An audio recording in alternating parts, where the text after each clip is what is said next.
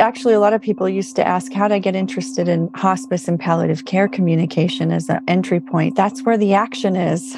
That's where the most labors are in terms of the communicative work in the hospital and outpatient and just clinical environments in general. Nurses are exposed, if you will, to any of the challenges that patients or family are feeling, and they develop the closest relationships with patients and families. Welcome to Radical Nurse Talk, a podcast that explores nurses' communication in serious illness and situations as a radical act of care. I'm your host, Patricia Strachan.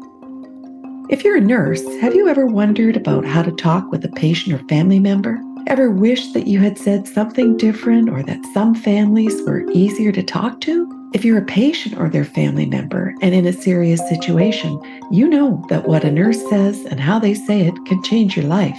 In other words, it can be radical. You can feel understood, overwhelmed, concerned, frightened, or frustrated, and more.